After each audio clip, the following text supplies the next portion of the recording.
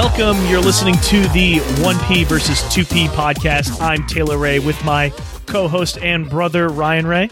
Yes, Taylor, it's that time of the year again. Time to argue about video games of the year. Yep, just like every other major gaming site, major gaming podcast out there, we are going to be talking about Game of the Year deliberations over the next couple of episodes. We're going to start off first with our special awards or honors categories, and we're going to follow them up with our top 10 Editor's Choice picks, and of course, our consensus overall Game of the Year for 2017. We're doing this a little bit differently than what we've done over the past 2 years on our site. And of course, if you want to check out our previous award winners, just go to our site, 1pvs2p.com. We'll also link to it in the show notes to read all about our picks from the past 2 years. But let's get started. Let's recap the categories for this year, including some of the changes. Ryan, go ahead. Yes, so this year our categories are Best Surprise, Best Looking Game/Visual Style, Biggest Disappointment, Best Mobile or Handheld Game, Best New Character, Best Gameplay Moment, Best Music, Biggest Most Important News Story, and finally, Worst Trend. If you've noticed, we got rid of a category this year. This year we eliminated Best Guilty Pleasure. We feel that category is not as relevant. Video games are often a guilty pleasure for many people. But in its place, we've decided to instead squabble about Best Music because there's been a lot of excellent soundtracks this year that we of course want to bring our full deliberations to. So let's get started with these deliberations, shall we? Yeah, but also I want to say a disclaimer up at the top is that we will be talking about a lot of the games released this year. Of course, there may be some spoilers. So just want to put that out there. If you hear about us nominate a game when we talk about that in a specific category, you may want to skip ahead.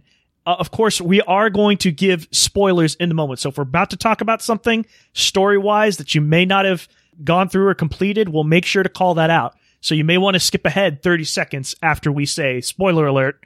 All right? So just putting that out there. We've gotten some complaints about that in the past. All right. Well, with that caveat, let's start off with the first category, Best Surprise. This category generally describes games that we thought were a nice surprise under our gaming Christmas tree.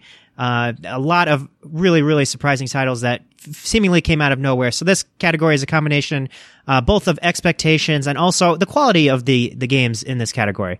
So the candidates for this category are Gwent, the Witcher card game, PlayerUnknown's Battlegrounds, otherwise known as PUBG, Snake Pass, Everything, Mario and Rabbids Kingdom Battle, Neo, Golf Story, Battle Chef Brigade, and Endless Space 2. All right, Taylor, let's start talking about some of these games on this list. I put Gwent, the Witcher card game on here, and I've talked about how I didn't actually like this game as a side game in The Witcher 3, The Wild Hunt, but I have to say they've made a lot of great improvements, but I am always nervous and leery about including games still in beta when it comes to Game of the Year deliberations, all right? I don't think it's fully released, so I'm going to go ahead and eliminate that. But I highly encourage people to go check that out, especially if you're into CCGs, for sure. To be honest, I'm not even I remember a lot of pre-release hype for that game, and then I'm not even sure when it entered early access. I remember there was like an early beta period, and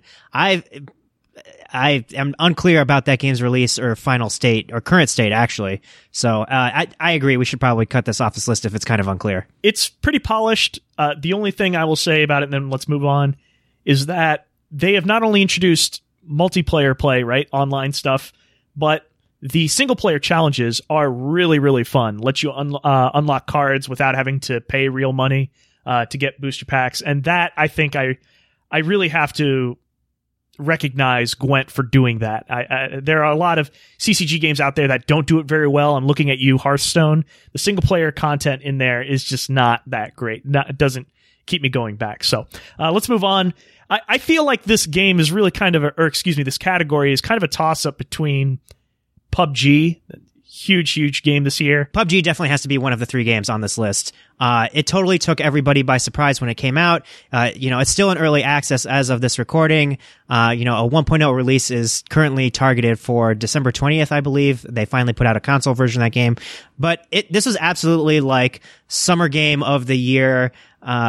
Absolute out of nowhere, based off of the Japanese movie Battle Royale, massively multiplayer game, very tense, incredible out of nowhere thing. It felt like people were talking about this game from when it first got announced to people playing it. People are talking about this game in ways like that people don't talk when they talk about patches for this game. They're talking about adding like pretty basic things like vaulting fences and jumping and like a new map, and everybody's treating it like it's the biggest news in the whole wide world. And PUBG is absolutely deserving of one of the better surprises this year. I think it has to be up there. I would go ahead and say that it's genuinely the best surprise. I'm comfortable with awarding it right away, but we do have to, like all the rest of the categories, we do have to pick the winner and then 2 runners up. So I think PUBG is a solid lock to win this category, but we do have to pick the 2 runners up. Not as important, but I feel like for me personally,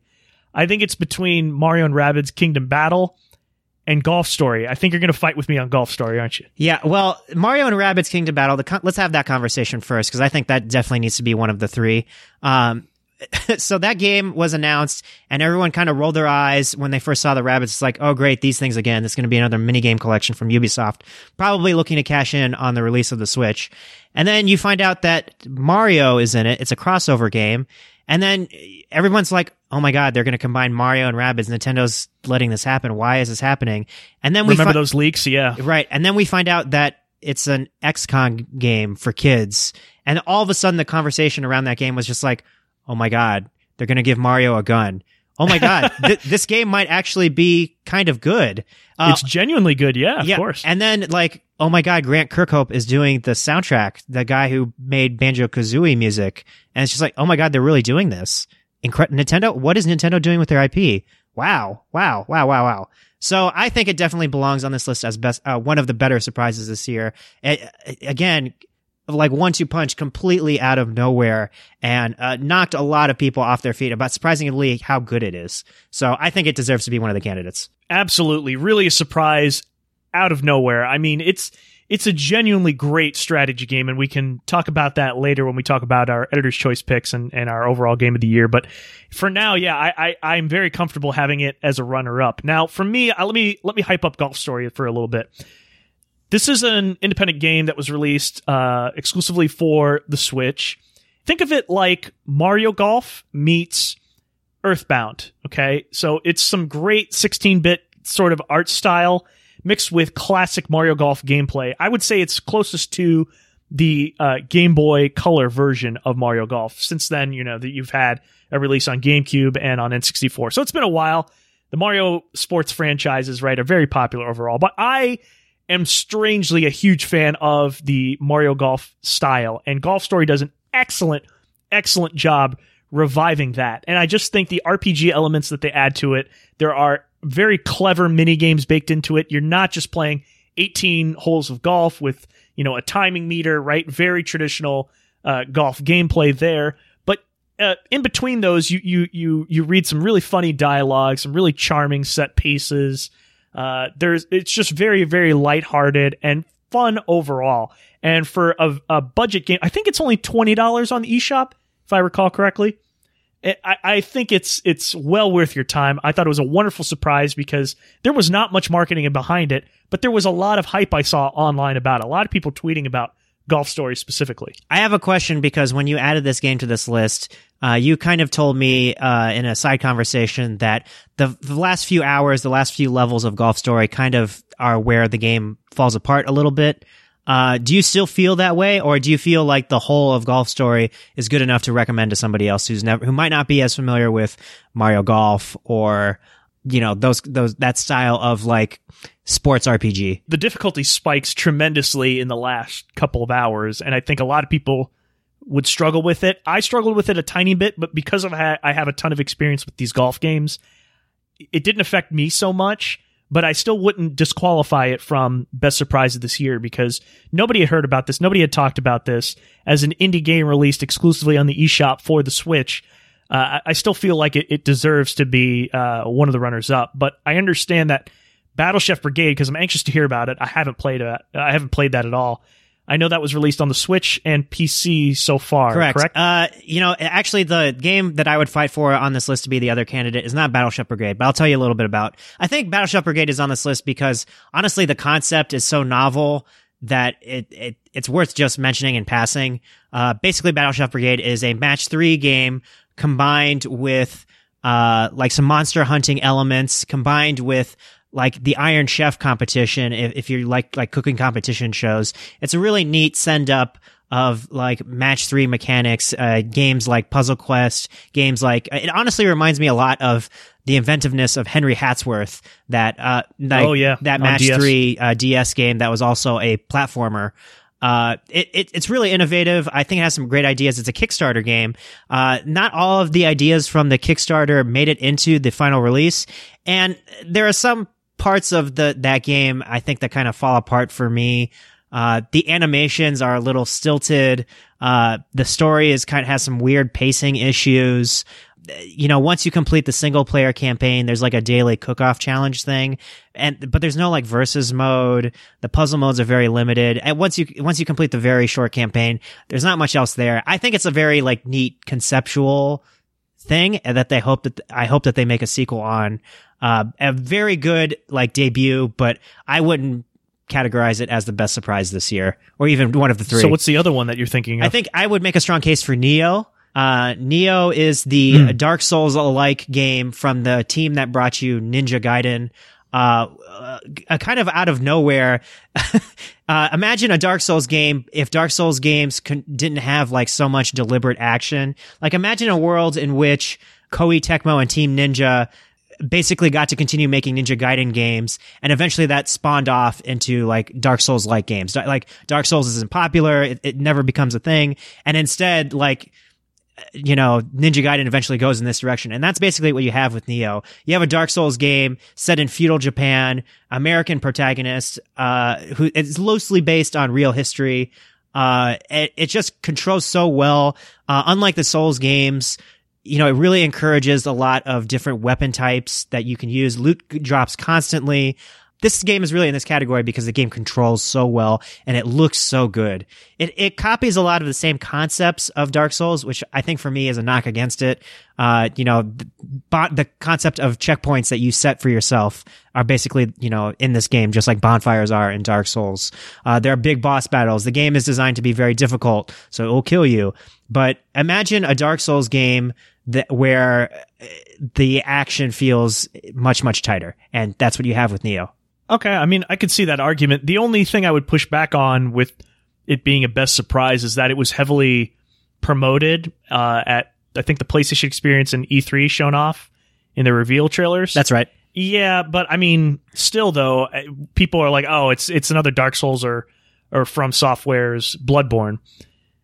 But even still, the how good it was I think surprising. Is that what I'm hearing? That's what you're hearing. I don't think it's a surprise that it really we had a lot of trailers for that game. I think it was a surprise that it actually turned out to be good and not just another there are a bajillion Dark Souls clones out. There are a few this year actually that are not on this list, but of them, Nioh stands far and apart. I would say even Nioh stands apart from Bloodborne. I think Nioh is fundamentally a better game than Bloodborne, and that might be sacrilege, but I think for that reason alone, I think it deserves to be in the conversation. So I think this is between Nioh and Golf Story. The rest of these games, while surprising, I don't think are going to make this cut. So I think we can safely say goodbye to Snake Pass. Cool looking game, cool concept, controls surprisingly well, but ultimately kind of boring. Everything kind of too conceptual, too much of I would say an art project. Oh yeah. A really neat art project, to be fair. But, if it was more like Katamari, it would deserve to be in the conversation. And it's less like that and more like a radio play. We've already talked about Battleship Brigade. Endless Space 2 is, a better sequel to Endless Space. This is a 4X game in the style of Civilization, except you're in space, and a lot of cool alien races and stuff, but it plays better than the original. Not all that surprising. So what do you think, Taylor? Neo versus Golf Story? Well, I don't know. I don't think I'm going to convince you off of Neo, and I'll fight for Golf Story in some other categories, so we can eliminate that. So I'm fine with keeping Neo and Mario and Rabbids Kingdom Battle as our runners-up for the Best Surprise Award. And again, just to recap, PlayerUnknown's Battlegrounds, PUBG, what a triumph. I mean, that game has been just caught fire this year. Just an incredible game that just got a lot of traction. I get the appeal. It's really something else. Just a game that started off as an Arma mod, believe it or not, spun off into its own game. And we've seen this before, mods of other games turning into very full-fledged popular titles. For example, Dota 2, right? Starting off as a Warcraft 3 mod. Really, really impressive stuff. Taking those elements, refining them, and building something completely fresh that really takes off. And that's something that I think we should definitely acknowledge and recognize, even if PUBG is still in early access, at least on Xbox One. And again, we are recording this on December 13th with, of course, the 1.0 update, the full release expected on PC later this month. I believe, like you said, it was December 20th. So I think we can still acknowledge it as a release. So congratulations to PlayerUnknown's Battlegrounds PUBG for winning our Best Surprise, with close runners-up Mario and Rabbids Kingdom Battle and Neo. All right, let's move on to our next category, Best Looking Game / Visual Style. This is a category that we kind of have always an interesting conversation about. It's both a conversation about graphically how impressive a game is, maybe performance-wise, versus the art style of the game, which may have some elements. Maybe the UI looks really cool. Maybe the worlds that has been built around these games really looks awesome. It's not necessarily always about graphical fidelity, 1080, 4K. It can also be, how the game was creatively designed to look like. Yeah, I would say it's less of a technical category and more of an artistic category for us. Right. What is visually appealing about the games in this category? So this list includes candidates such as Persona 5, Horizon Zero Dawn, The Legend of Zelda Breath of the Wild, Four Last Things, For Honor, Splatoon 2, Sonic Mania, Nex Machina, Cuphead, Pyre, Super Mario Odyssey, Tekken 7, Star Wars Battlefront 2, and Wolfenstein 2: The New Colossus. All right, Taylor, I think there are some games on this list that you are going to fight for and I'm going to fight for, but I'm going to get this out of the way early. I think Persona 5 has to be on this list. Oh, agreed. Totally agree with that. Persona 5, that's probably that game's entire appeal, right? The visual style and look of this game is so good that people literally cosplayed as the battle menu. Right. that's insane. Yeah. That's insane. This game is just it pops. It has a really cool comic book look.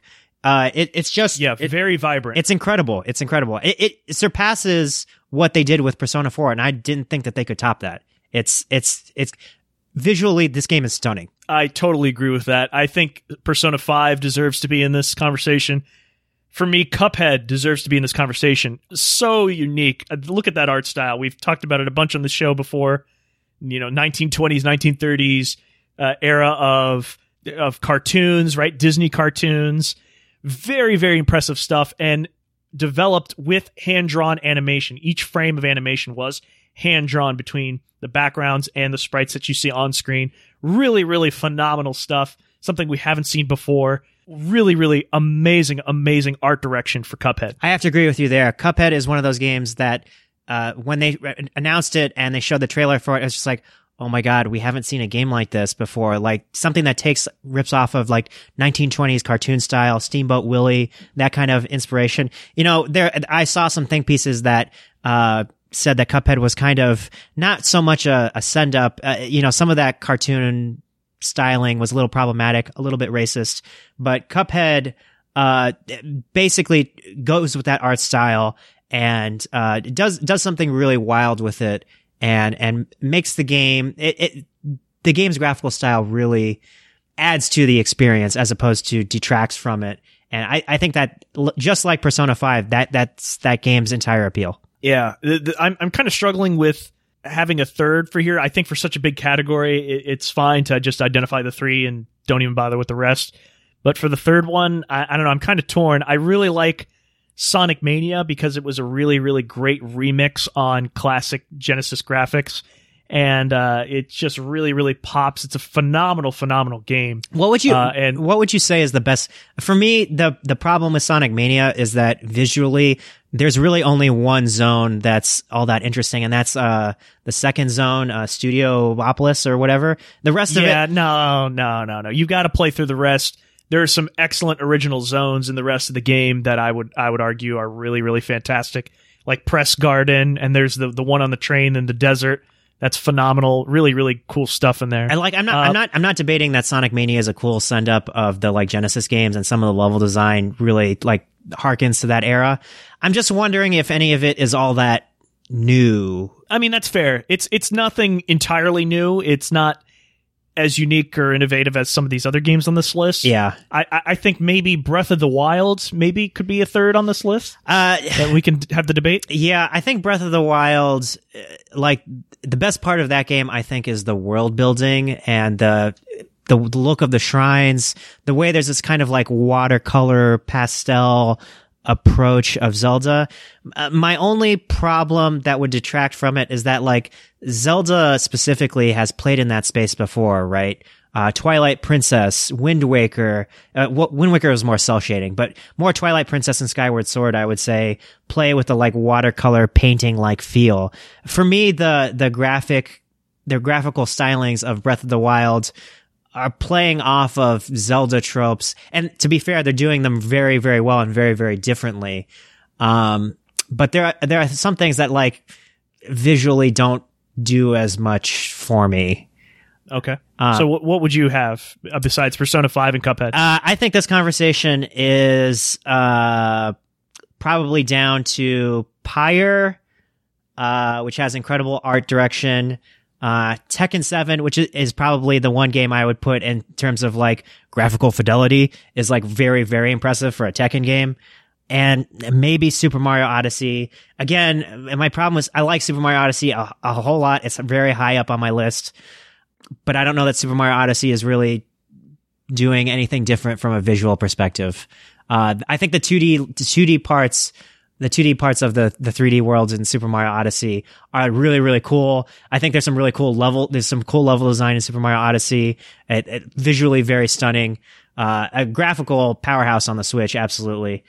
Totally holds the candle to Breath of the Wild, but again, not doing anything all that new that I wouldn't expect to see, like in Super Mario Sunshine or Mario 64 or... Well, see, this is where I would disagree with you, because with Super Mario Odyssey, yes, it's cartoony, childlike level design and enemies, but they're phenomenal. I mean, I'm going to call out one specific example, which is towards the end of the game.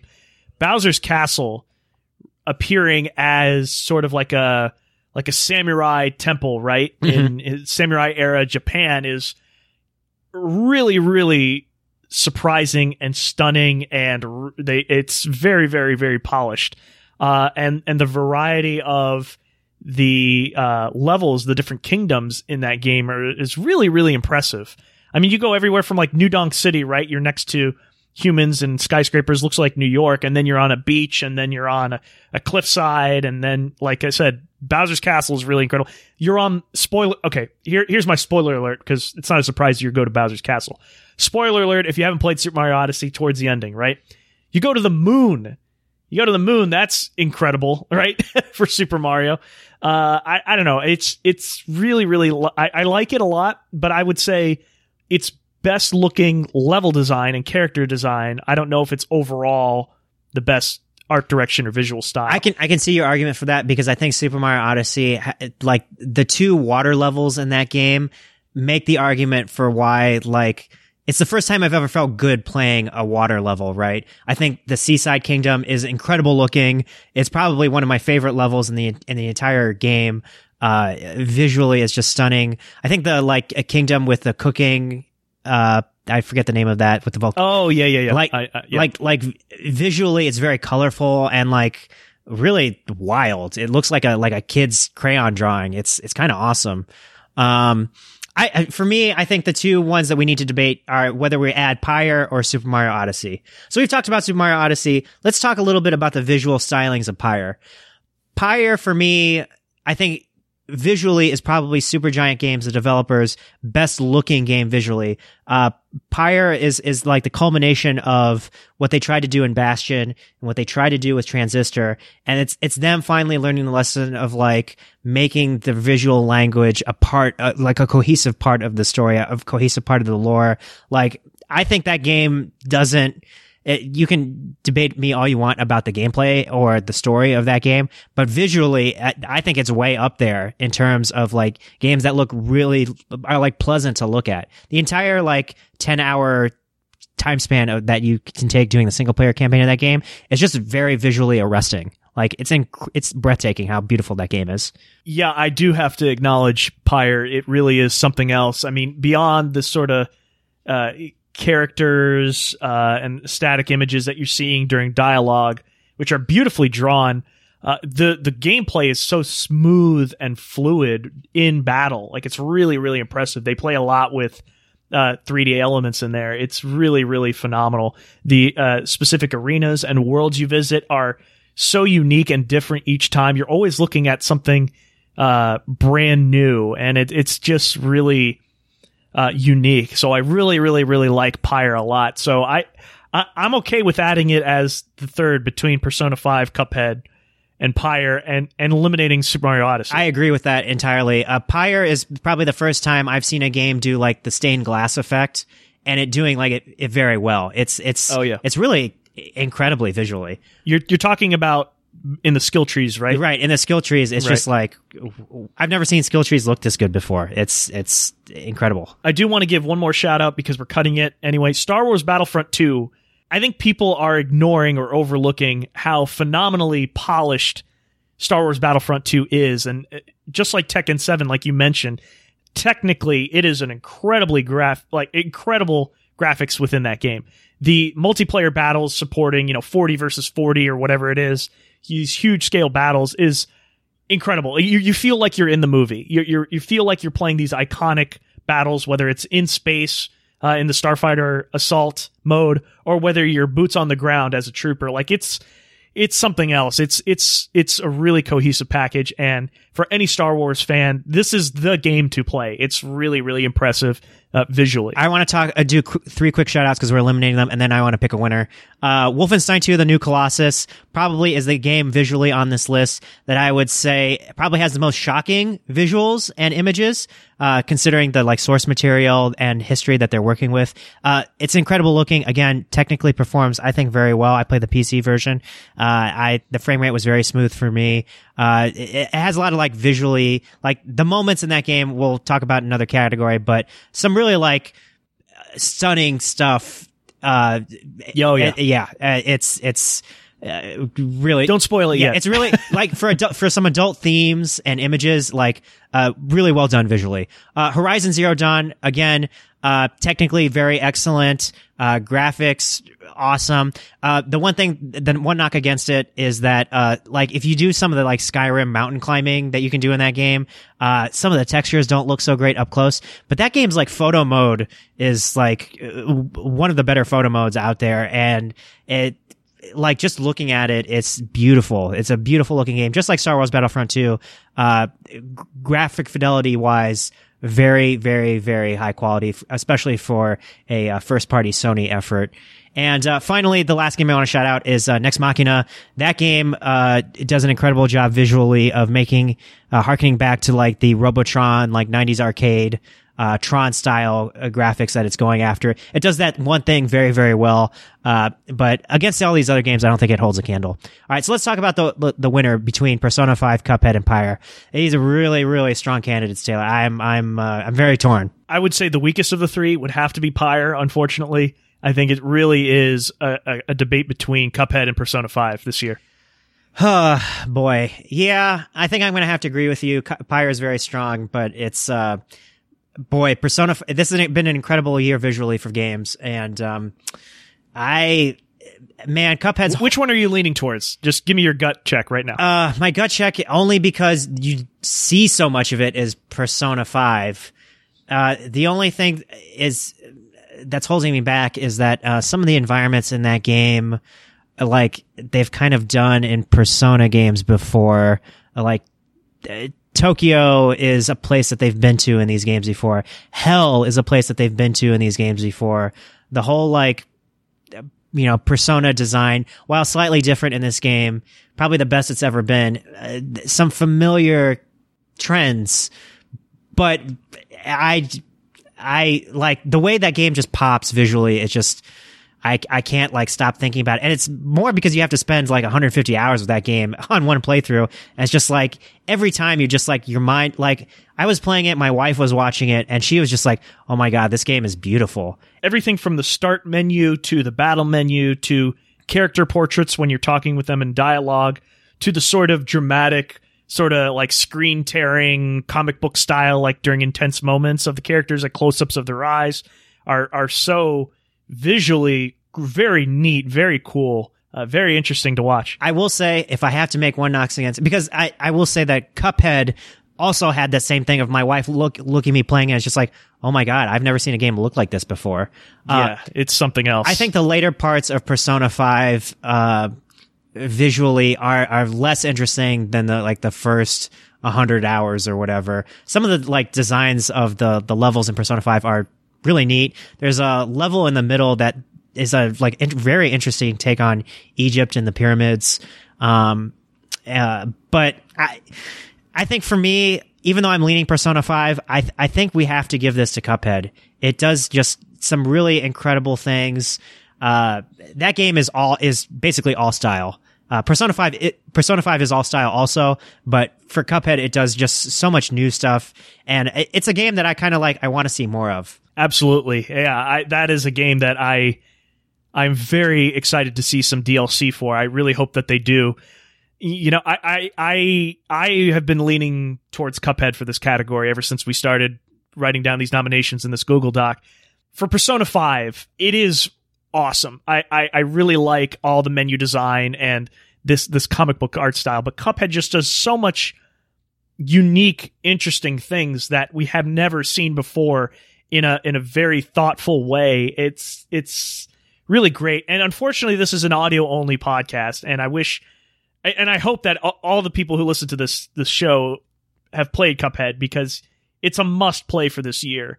If anything, for the art style alone. People will be frustrated with the difficulty, I'm sure, but wow. The cartoon style, that 20s, 30s era was some of the best that cartooning has ever seen, and being able to relive that in a very, very, very fun, unique way is what separates Cuphead from the rest in this category. I would feel guilty not giving it the best looking game or visual style in this. The art direction is wow. I can't say, I'm at a loss for words of how great Cuphead is. It's like for all the different bosses and worlds, it's like visually very cohesive. Like you can, like there's a through line that you like, it makes sense to you. It's just like, oh my God, I could be watching like Saturday morning cartoons in 1925. Visually, it totally makes sense. I agree with you. It has to win this category. So congratulations to Cuphead, the best looking game of this year, with very close runners up, Persona 5 and Pyre. All right, Taylor, let's move on quickly to our next category, biggest disappointment. This category is not worst game, even though it basically is worst game. These are games that we had great expectations for, and then for one reason or another, it let us down. These games on this list, I'm telling you, are really, really bad. Yeah, I'm with you. Let me read through this list. Yooka-Laylee, Mass Effect Andromeda, Valkyria Revolution, Super Bomberman R, Marvel vs. Capcom Infinite, For Honor, That's You, Disc Jam, Agents of Mayhem, Bubsy Return of the Woolies, Middle-earth Shadow of War, and Star Wars Battlefront 2. As you were reading those games, I was just thinking back on some of them. I'm getting chills about how bad some of these games are, Taylor. It's terrible. I want to hear your thoughts because I think for me, there are some standouts. Okay, I have some standouts too. I think right now the conversation is between Mass Effect Andromeda, Marvel vs. Capcom Infinite, okay, and then the third is kind of a toss-up for me. Okay, all right. I don't know. I'd maybe based on what you've told me about Valkyria Revolution, I would probably add that to the list. Yeah, yeah. I'm like waiting to air my grievances about all of these games, but go for it. I cannot wait to hear about my list. My list includes Mass Effect Andromeda, Valkyria Revolution, and the rest of it is just leaves such a bad taste in my mouth that I can't. Like, I didn't play. It's not worth the conversation. It's not worth it. It's not even like worth farting about. Yeah. like Bubsy is just like, why did we bring that back? I don't understand. Agents of Mayhem.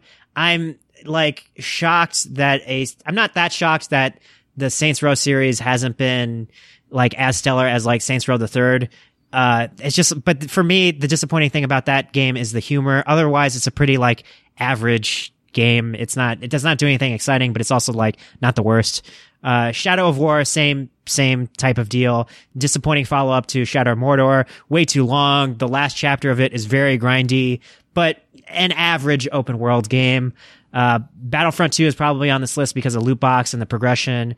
I haven't played this game. That's the only reason I added to it. Yeah, because I've played through that game, and that's the reason why it's on there. Yeah, the rest of these games, I don't even want to waste my breath with. Like, some people might like them, some people might not. Like, Yooka-Laylee is a disappointing, like Banjo-Kazooie like, but like character action platformers have been on the decline for a long time now, and I think the more disappointing thing about Yooka-Laylee is that like some of the Banjo-Kazooie developers didn't make a good Banjo-Kazooie game, but that's fine. Like, those games are generally for kids, and like it's kind of whatever. Yeah, Super Bomberman R, like, it's an average Bomberman game. Yes. Like, in fact, Konami seems to be like supporting it more and more these days, and it seems to be picking up some steam way after its initial release. So that might someday be a good game. It's because of the local multiplayer is what still makes that game relevant. I have Super Bomberman R, and I have to tell you, the single player stuff is awful. It's really, really, really bad. It's just not worth playing through. It is just like classic Bomberman games. You only want to play the multiplayer. Okay, but that's always what Bomberman has been about, right? Right. Okay, right. So I haven't played Marvel vs. Capcom Infinite. I need to hear the case about why that was very disappointing. Wow. Okay, so I rented this game because I had some reservations about that. Everyone has criticized the character models, especially with Chun-Li's facial animations, which admittedly are very, very bad. This game, across the board, it just feels like it needed a delay to polish it. It's just a mess. Everything about Marvel vs. Capcom, when you think about it, the overall style and presentation of it has been excellent throughout the series. This is the exception. It is so flat and lifeless. The character select screen is just like static images. The announcer's really boring. The story is incredibly cheesy and phoned in. The voice acting is terrible. Across the board, all the character models are just bad. Some of them feel directly ripped from Marvel vs. Capcom 3, minus the cell shading part. It just feels so unoriginal. And the movesets are like practically identical, which I get. You know, you do want to have players are going to want to play some of the characters they're accustomed to and have them play similarly, but it's just to the extreme, to the point where there's just absolutely nothing new about them whatsoever. Even the first impression you get, the start menu, again, think about Marvel vs. Capcom 1, 2, 3, and how awesome and unique those the music was and the menus were, right? That really is those are great features about this fighting game. Marvel vs. Capcom Infinite lacks all of that. It's just so lifeless and boring. It's so static. I wish we could show off some screenshots right now. It's just so, I just can't get over how disappointing this game was. Never mind the style part, but the gameplay is just really, really flat. Don't even bother playing through the story mode. It's not worth it. I mean, for me, like, I just read a story today about Marvel vs. Capcom Infinite. Like, they're planning EVOs for next year. And, like, that game is so disappointing that, like, even tournament organizers don't even have it on the main stage, right? Like, that's embarrassing for Capcom, right? Like, very. Like, they went ahead and like, Street Fighter V didn't set the world on fire. So, like, they're like reneging on their thing, saying like, "Oh, there's only going to be one edition of Street Fighter V." They're doing an arcade edition, so they're going to try to fix the Street Fighter V problem. But like Marvel's Capcom Infinite, they're just like not that long after the game's release, they're already doing free game trials to try to increase that game's player base. That's pretty bad. I haven't played it, but from what you've told me about it, I don't even want to touch it with a 10-foot pole. Yeah, and the roster isn't as large as the past games either. That's a disappointing part too. All you really need to say about how disappointing that game is you just need to look at the character select screen and figure out that it's very asymmetrical on one team side, on the Capcom side, and see how many more Marvel characters there are because Marvel is trying to push their movies these days. Yes. And yes. Where they license their properties in other things like video games is just an afterthought. And if you play through the story, the story campaign, it is so phoned in where it's just a Marvel storyline with Capcom characters randomly slapped into it, which makes absolutely no sense. I mean, even for a fantasy crossover game, it's really pathetic. The story is just pathetic. All right. I think it has to be on this list. I don't think it's the most disappointing. And I'm stretching. This is not a video podcast, but I'm stretching because I want to save my deepest hatred for these other two games. Okay. So, Mass Effect Andromeda. I reviewed this game. This game is 90 hours long. The fourth Mass Effect game, follow-up to a very, say what you will about Mass Effect 3, very popular trilogy, one of BioWare's probably flagship franchises. And they say they're going to release Mass Effect 4. Everybody's very excited. And then we get to Mass Effect Andromeda. There's no Shepard. Okay, fine. We can do something new universe, new aliens, new story beats. Okay, that could be good. You know, other sci-fi series have done that before. BioWare has done these kinds of games before. We can trust BioWare, right? Then Mass Effect Andromeda comes, and it's just a complete turd.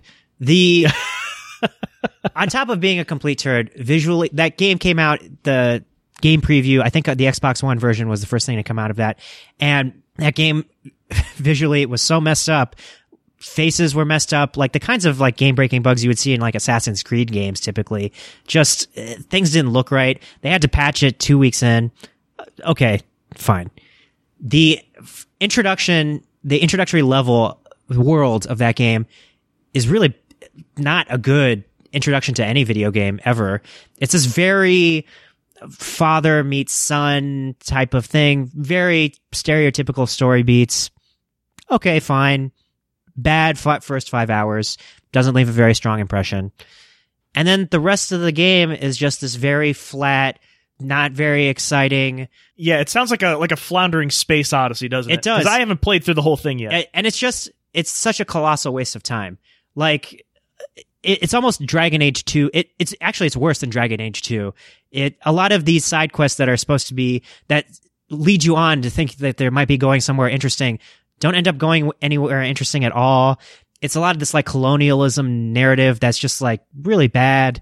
In fact, the only thing good about Mass Effect Andromeda maybe is its combat, which is kind of janky. Like it gives you the most freedom to create all these character classes and mobility, like, and anywhere cover. That sounds really awesome on paper. Some really new, interesting powers. And then just gameplay wise, it just completely falls on its face. The battles aren't that interesting. The cover system doesn't work all that well. It's all just kind of like this, like, mush. And I can't believe I committed 90 hours to this game. It's so disappointing that EA, one of the bad boys of video game publishers, basically canceled their DLC plans because the game based on the feedback. Like it was that horrendous, that much of trash, and the price drop just plummeted. I mean, that's one of these full price AAA games that you see where the value lasts quite a bit of time. Mass Effect games as a franchise have been tremendously popular, and just a boon for EA, with this exception. Very disappointing. I picked it up under $10. Right. Brand new. Right. And that's within 1 year. And when like the story started coming out about that game's development being a hot mess, the end result of all that hot mess development was a game that turned out to be, surprise, a hot mess. Yeah. So, and never mind the multiplayer. The multiplayer is super janky. I tried that out. Oh man, what have they done? Mass Effect 3, they nailed it. Say what you will about the loot boxes in that game, but they did some incredible stuff with the classes in the multiplayer. But I experienced so much jank and network issues that weren't specific to me in that game. Really, really disappointing. Horde mode style of gameplay with Andromeda. Just what a bummer. In terms of expectation, I probably had the most hope for Mass Effect Andromeda, and then it let me the most down probably this year. Yeah. But I have to save the game that I could bear to finish Mass Effect Andromeda. I could not bear to get past hour 3 of Valkyria Revolution. Oof, that game. Okay. So Valkyria Chronicles, let's call it a cult classic. Pretty good game. Tactics RPG, very fun take, cool visual style, tactics game, with some action elements, followed up by a somewhat similar style PSP game in Valkyria Chronicles 2. Again, similar kind of vibe, a little bit more disappointing compared to the original Valkyria Chronicles, but that's okay. They'll eventually make good on the promise. Then, Sega decides to release a Japan-only third game. Okay, fine. So for the US, they say, okay, we're going to finally give Valkyria Chronicles fans this cult classic. Like, we're going to give them a new game, Valkyria Revolution. It's going to be awesome. And then what they turn in is this not tactics-based really at all, very lame third-person action game that just controls terribly. The characters are all these like the worst JRPG tropes. I can't even stand to look at the main character that you play as. He's just a piece of garbage. Like, describe the gameplay a little bit, because I'm not familiar with Valkyria Revolution. It's definitely different from the tactics RPG gameplay of Valkyria Chronicles 1 and 2. Right. So on its face, it's a game where you control a squad of 4. There are different character classes. The main protagonist is like a sword class. The others, it's a third person action, right? Third person action, correct. And is it like Dynasty Warriors? It's like Dynasty Warriors, but if you made Dynasty Warriors like as slow as molasses and the AI as like dumber than the like easiest mode on Dynasty Warriors, it's bad. The only redeeming part of Valkyria Revolution is the music, but everything else, like Taylor, I can stomach a bad game. I finished Mighty Number 9 last year. I couldn't Yep, bear. That was our winner. I couldn't bear to play any more Valkyria Revolution. Like, I bought that game, I pre-ordered it, I was very excited, and I popped it in, and it was just, I couldn't do it. The worst. I couldn't do it, man. And that game it's horrendous. And the only thing that like makes me hopeful is that Sega announced this year that they're going to do Valkyria Chronicles 4. It's going to be more like the original Valkyria Chronicles, and we're going to forget that Valkyria Revolution even really happened. Woof. It was bad. Here's my pushback about that, is because this is the biggest disappointment category, and I don't know if I had personally high expectations for Valkyria Revolution, even though I've played the rest of the franchise. I don't know if it's bigger than Mass Effect Andromeda or Marvel vs. Capcom Infinite, given the expectations of the franchise up until this point. Okay, all right. I think we have a winner. I think it has to be Mass Effect Andromeda. I agree with you. Yeah, I think both games have poisoned the well for future games, but Mass Effect Andromeda has so poisoned the well that even the companies behind who made Mass Effect are like, ooh, we might have to like start this universe over from scratch. Yeah, retcon it completely. I agree. Like, we built this. Yeah. We might have to bring back Shepard. Like, that's how bad Andromeda. Like, I feel bad that Valkyria Revolution came out and it was just like a piece of crap. But if we're talking about the game that more people probably bought and played and were disappointed in, it's Andromeda by a country mile. Like, Valkyria Revolution, it's a bad game, but thankfully, not that many people are going to be exposed to the pandemic. Mass Effect, and that's why I'm pushing back on that, is because not as many people are going to be exposed to Valkyria Revolution. With Marvel vs. Capcom Infinite, I would say is a close second. Personally, I had to return that game when I rented it the day I got it. I was like, wow, this is not fun at all. And I'm a huge Marvel vs. Capcom fan.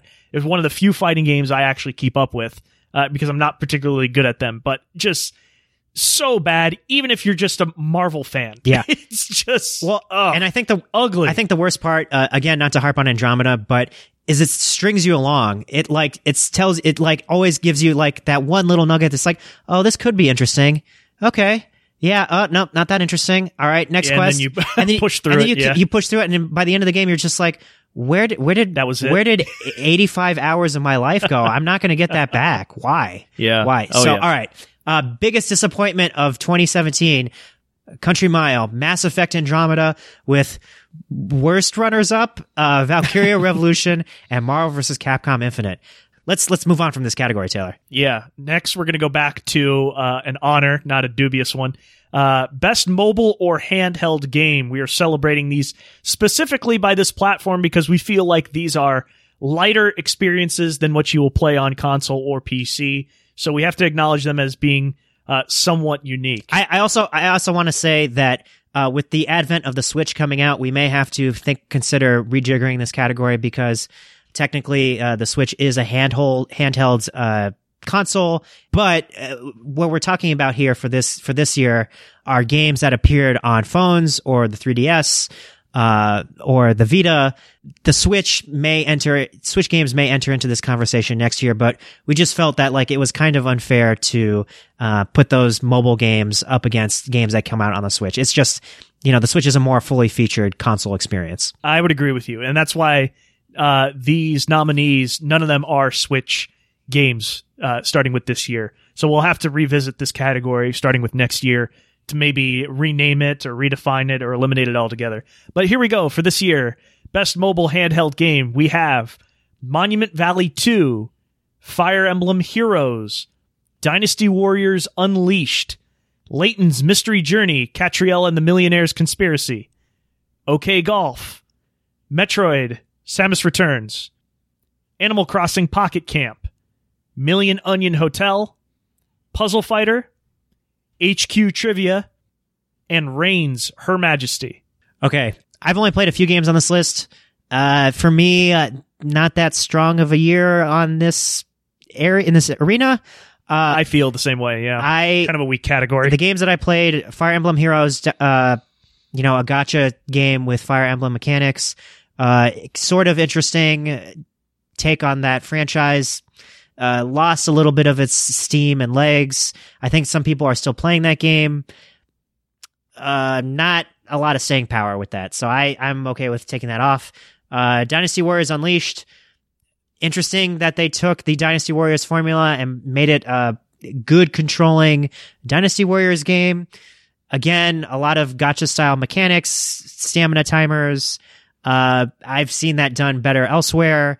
And frankly, I think it was like me and the rest of Japan that played that game and Korea. And there are better Dynasty Warriors experiences, even on mobile. So I'm going to go ahead and eliminate that. I've played Puzzle Fighter. I do think Puzzle Fighter is a strong contender because it's probably the game on this list that is probably most accurate to source material, plays very well. I haven't encountered that much lag. My only complaint against it is some of the balance in that game is kind of weird. It has this Clash of Clans style progression mechanic with cards and leveling up characters, and some of the characters in that game, like Jill, is just way out of balance, and it's mostly a PvP multiplayer game. There's not really a whole lot of single player content. So that's my only knock against it. Yeah, as a free-to-play game, there's daily challenges in there, so you get the extra loot drops, right? The extra cards or new characters to upgrade with, and depending on the character you're playing with, give you new attack patterns. And for those of you who are unfamiliar with Puzzle Fighter, it's a drop-style game, sort of like Match 3, not quite, but it's fun, and it's been around for a while, but I think optimized for mobile. It's very, very well done. Very impressed with it so far. I haven't played a ton of the PvP online. I had a bit of server issues during the first week, but I still think it's a very, very solid game. Call it a port, I guess. But, I mean, they have these chibi-style games, and I don't think the free-to-play stuff in that game really get in the way, personally. I still think they give you a ton of drops, a ton of opportunities to enjoy the game without having to dump a lot of money into it. Would you agree with that? I agree with that. Again, I think I can safely eliminate it because it's not new. Oh, you're going to eliminate it? I was going to keep it. I kind of want to eliminate it only because it's not new. It's really only interesting to people who really like Puzzle Fighter. I do think if this game succeeds, I would be interested in a more fully featured Puzzle Fighter product, and maybe Capcom is building the case for this franchise to return. I hope that if they do something like that, it turns out to be a $5 phone game as opposed to a free-to-play thing with a lot of these timers and stuff that kind of, while not that intrusive, detract a little bit from the experience. For that reason, I also want to eliminate Animal Crossing Pocket Camp. I think. Oh, I don't even know why it's on this cat. Who nominated this? Did I put this or you put this? I might have man, this should be on biggest disappointment. Yeah, for Animal Crossing fans, it's a huge disappointment. You already don't like Animal Crossing, but this is like, in terms of Animal Crossing releases, it's like down there below Happy Home Designer. Like getting new furniture in that game is all based on a timer. The like free to play mechanics for like a Nintendo product are really like grossest it's ever been. They really try to pull at your heartstrings with KK Slider and Tom Nook, the two best characters. It's not good. Yeah, locking them behind paywalls. Yeah, locking them behind paywalls, and there's like way too many loading screens for an Animal Crossing game. Like, gross. I wish that they would make. They probably will. They're holding out to make a like fully featured Animal Crossing game on the Switch, but Pocket Camp is not going to be it. So, all right, I want to hear. We've talked negatively about some of these games. I want to hear what you would put in the candidate pool here. All right. Have you played Million Onion Hotel? I saw the footage and it looks like a wacky Japanese game, and I am totally on board for wacky Japanese games. It is. It's the wackiest of Japanese games. Think of it like it's like a Connect 4, although I think it's a 5x5 grid. It's like Connect 4 blended with Whack-A-Mole with boss battles, but the style of that game is just so ridiculous. You know, that there's just very bizarre music and sound effects. It's almost like a rhythm game to some effect as you're tapping away enemies to clear the board. Very fun. I was watching the YouTube video of that, and it's hard to decipher what the game exactly is. Describe the gameplay. It's a rhythm puzzle game? Okay, so it's like I said, it's like Connect 4 and Whack-A-Mole put together. So what happens is you see this 5x5 grid, and every so often on the grid you'll see enemies pop up, and you have to tap them away to defeat them. And as you tap away, as you defeat them on a particular square on the grid, that square lights up. And when you start forming rows, when you start making combos of rows diagonally, horizontally, or vertically, you gain extra points. But what makes this game challenging is as you get further, new enemies start to pop up that have different movement mechanics, where it's not only on one grid, they're like moving across the screen. Depending on where you defeat them, they will only highlight certain spots on the grid. So it's more difficult for you to clear the board as you're trying to highlight specific squares to form the line either horizontally, vertically, or diagonally. And then interspersed between dealing with the mayhem of tapping away enemies on screen, there are random boss battles that are very, very challenging.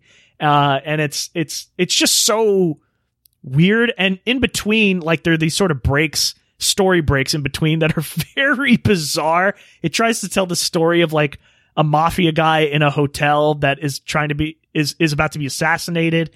And it's just so strange. The music is strange. It's very bizarre, but it's very, very fun, lighthearted. One of these mobile games that doesn't take a ton of time. You can play, in 5-minute spurts.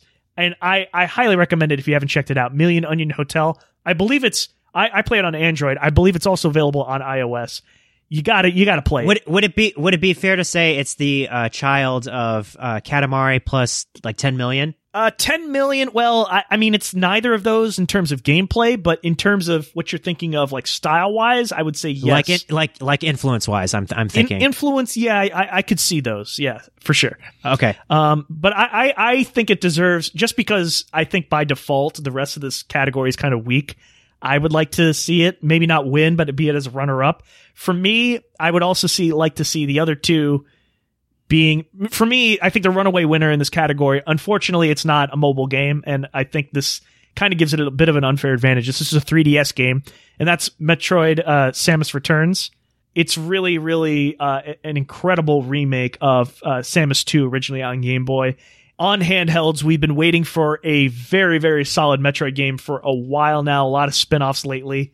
It's just solid all around. If you like Metroid, you're going to love this game. It's one of the best in the series. Well, what's surprising is that the developer Mercury Steam made a pretty awful Castlevania Lords of Shadow sequel that was on the 3DS that didn't control well, graphically looked terrible, the frame rate was kind of crappy. And then Nintendo announced that they were developing this Metroid Samus Returns, Metroid 2, probably one of the most overlooked Metroid games. And you're like, ooh, I don't know about that. For me, it's very encouraging to hear that it's going to turn out to be one of the better games in the Metroid pantheon. Yeah, and for me, I would say maybe the third one, for me, just because of how unique and innovative it is, would be HQ Trivia, which is a live FMV game. I feel kind of weird about HQ Trivia because it's, in terms of gameplay, it's a trivia game. The thing it's doing is it's the same thing that 1 vs. 100 did with a live host. Whenever I've tried to play HQ Trivia, like, he doesn't look that great. There's been a lot of like streaming issues, and I feel kind of weird. It's like a gambling app, and I don't know where this money is coming from. It's like by the guys who brought us Vine, and like, it's just screaming to be regulated. Like, it's wild. People are winning like hundreds of dollars and being paid through the shady PayPal thing. And I just, the whole thing. And then there was that story that came out about the guys paying the money are kind of holding the host in hostage. The host can't really say anything. It's this weird. That whole thing was. Yeah, there seems to be internal problems. I think it was a profile of the CEO in the Huffington Post, but I don't think that detracts from what the game is like. I mean, you're playing, what is it? It's 12 questions, right? 10 or 12? I don't remember, but it's like goes by rounds, and then you get more and more people get eliminated as they get the questions wrong. Eventually, when they, get to a smaller pool, there's like, whatever the cash prize is. If there are 8 players left, then, let's say the cash prize is $1,000, that $1,000 gets split between the 8 people who won the last round. There's no buy-in either. You're not spending money to gamble inside, right? It's just no questions asked. You win the money if you complete all these trivia questions correctly. In terms of like mobile games that really like captured America's attention, HQ Trivia probably deserves to be on this list, but gameplay wise, I'm not so sure. But I don't really. All right. Fair enough. But I don't have a strong relationship with any of these other games. Reigns Her Majesty, I think, has to go off, although probably a good expansion to Reigns, which came out last year, is an expansion, right? It's not like a completely new concept. So the writing in Reigns Her Majesty probably is very good. Yeah, it's not an expansion in the sense that you need Reigns 1 in order to play Reigns Her Majesty, the sequel. It is a standalone title. There are very few new gameplay stuff added to it. It's just very solid, witty, clever writing, and I think everyone should play it. Think like Tinder, Grindr, whatever dating app you use. Swipe left, swipe right to make decisions, and it's more of like a choose your own adventure style game. Very, very, very fun and entertaining. But yeah, I'm okay with eliminating it. Okay, HK Trivia, I'm convinced. I agree with you. It's a little janky, but the rest of these, I don't feel strongly about either. I will say my piece about the Layton game, which is the longest title ever. Layton's Mystery Journey, Catriel and the Millionaire's Conspiracy. And it started off as an ARG, right? An alternate reality game. Is that right? Alternate reality game? Mm-hmm. That's what that stands for. Yeah. Well, it started off as like these puzzles that you're meant to solve in real life. And there was this website dedicated to it so you can unlock extra things in this game, whether you're playing it on the 3DS or on mobile. It was kind of weird and boring, I thought. Playing this game, unfortunately, is a bit expensive. I think it retailed when it was released on mobile, it was $15, and then the exact same title ported over to 3DS, I think was at a full 30 or 40. Whoa. And I didn't quite understand why. It's probably my least favorite Layton game out there. It's still a solid puzzle game, right? You're still solving logic-based puzzles. You get some hints here and there. If you're into that sort of stuff, brain teasers and puzzles, it's very fun. But I would say it's the weakest of the series, so I don't feel comfortable winning it this year as our best mobile or handheld game. But the other two, I don't feel that great about either. OK Golf, it's just a very relaxing, minimalistic golf game. Very simple touch flick controls. That's all it is. And, it's sort of this, it's not vectorized graphics, but it's very minimalistic, right? It's very simple. But Monument Valley 2, go ahead. I was just going to ask, is it doing the same thing? Like Desert Golf was kind of a phenomenon last year. Is it doing the same thing as Desert Golf, basically? Yes. Desert Golf is just simple 2D, flat landscapes, pretty much scrolling left to right. This is in portrait style, but it's more of a isometric view. That's what I meant to say. That's what this is. That's the only real difference. Okay, very similar gameplay. I've never even heard of this game. Visually, it kind of looks like Hitman Go, which is a compliment, honestly. Right. But if you're a big golf game fan, and if you're saying it's not that good, I think we can eliminate it. Yep. Okay, so I didn't play Monument Valley 2, and a small confession, I didn't actually play Monument Valley 1. However, I recognize that Monument Valley is probably in the pantheon of mobile games that have influenced video games forever. Monument Valley is high up there. I've seen people who don't play video games talk about the original Monument Valley. It's basically doing the same thing, correct? It just adds some new levels, and it was kind of a surprise out of left field when they dropped it. Pricing was very favorable, I would say. Probably an okay sequel? It is. And again, similar to the conversation with Reigns, not that much different, still gorgeous, still really fun puzzle game, very interesting visual elements. Think of MC Escher's paintings come to life in a video game, and it's really, really something else. It's incredible. Highly recommend it. I think both of these games, Monument Valley 1 and 2, deserve to be in like all-time great mobile games. However, again, with the caveat that it doesn't do that much different than the first one, okay? So I think by default, we've eliminated the rest of the nominees here, right? We just went through the rest. Right now we're left with Monument Valley 2, Metroid Samus Returns, and Million Onion Hotel. I think Metroid is the runaway winner. We haven't talked much about it, though, but put it this way. Play Metroid 2 on Game Boy, compare it to this game, tell me which one you like better, all right? It's really, really solid, really, really fun Metroid gameplay. It's really incredible. Music's great. Plays very tightly. With the 3DS at the end of its life, replaced by the Switch, we're not anticipating or expecting many more 3DS games out there.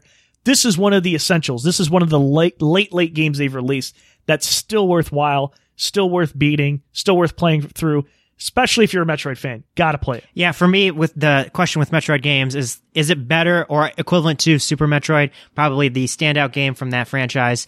And if you're telling me that Metroid Samus Returns is probably one of the better games on in the 3DS library, like, I'm very excited to check that out at some point. It sounds very exciting. So just to recap our winners from this category, clear runaway winner for best mobile handheld game this year, Metroid Samus Returns, followed by runners-up Monument Valley 2 and Million Onion Hotel. Based on this conversation, I think we need to revisit this category next year. All right, and that's all the time we have today for this episode of our Game of the Year deliberations. Just to wrap up the candidates that we've chosen and categories, Best Surprise, winner PlayerUnknown's Battlegrounds, with runners-up Mario and Rabbids Kingdom Battle and Neo. In Best Looking Game / Visual Style, winner is Cuphead, with close runners-up Persona 5 and Pyre. In the category of Biggest Disappointment, Mass Effect Andromeda is the biggest, most disappointing game this year, followed by worst runners-up Valkyria Revolution and Marvel vs. Capcom Infinite.